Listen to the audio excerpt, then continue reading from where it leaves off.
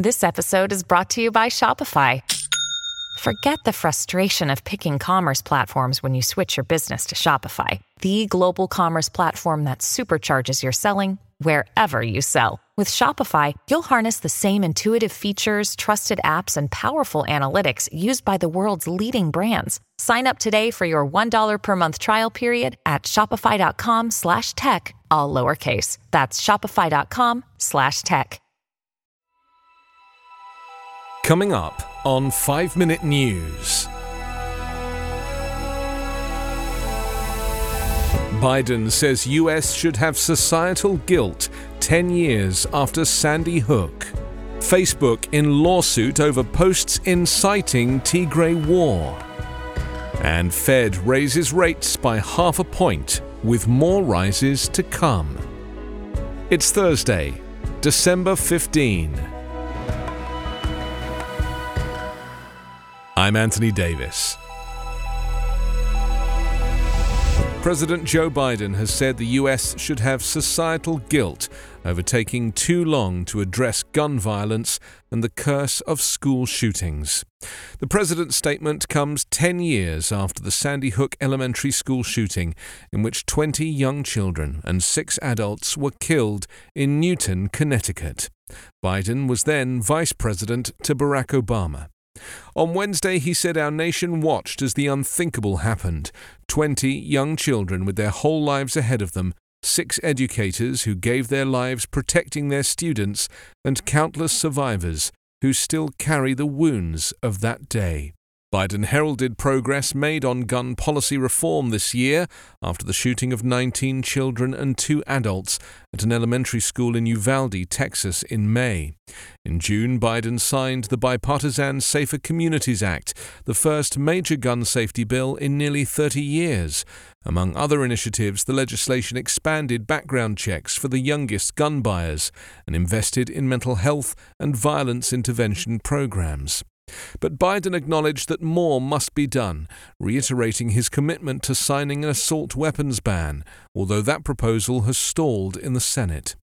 Meanwhile, survivors of last month's deadly mass shooting at a Colorado gay nightclub testified on Wednesday to Congress about the onslaught of threats and violence against members of the LGBTQ community as they urged lawmakers to pass a law banning some semi-automatic weapons. There are almost no mass shootings or school shootings outside of the United States. Meta has been accused in a lawsuit of letting posts that inflamed the war in Tigray flourish on Facebook after an investigation in February revealed repeated inaction on posts that incited violence.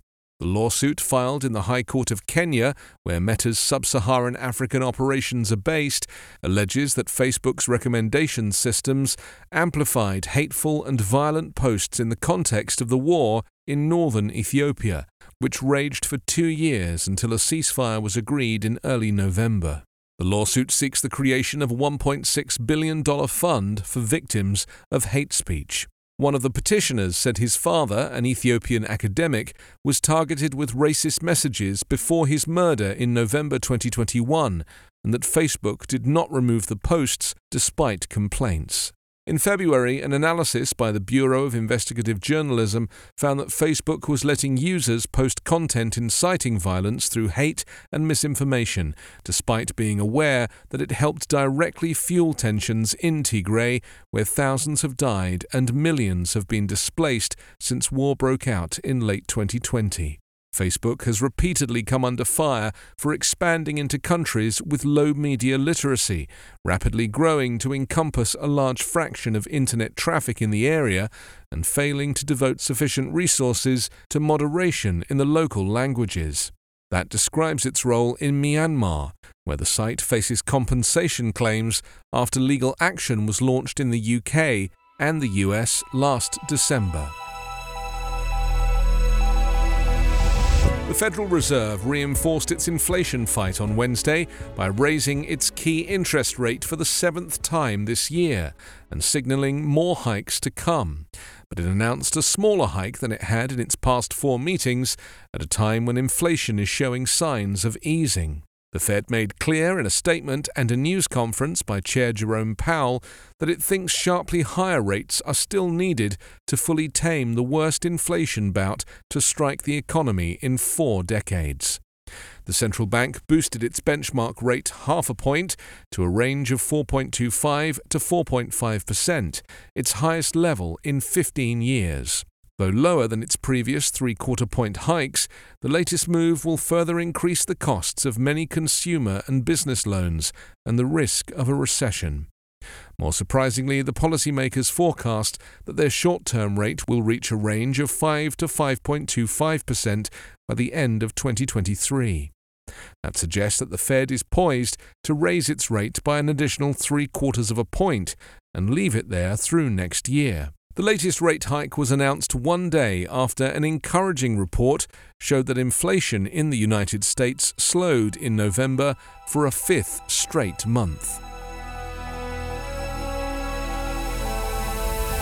You can subscribe to 5 Minute News on YouTube with your preferred podcast app. Ask your smart speaker or enable 5 Minute News as your Amazon Alexa flash briefing skill. Subscribe, rate and review online at 5minute.news. 5 Minute News is an evergreen podcast covering politics, inequality, health and climate, delivering independent, unbiased and essential world news daily. I'm Ken Harbaugh, host of Burn the Boats from Evergreen Podcasts. I interview political leaders and influencers, folks like award-winning journalist Soledad O'Brien and conservative columnist Bill Kristol, about the choices they confront when failure is not an option. I won't agree with everyone I talk to, but I respect anyone who believes in something enough to risk everything for it. Because history belongs to those willing to burn the boats. Episodes are out every other week wherever you get your podcasts.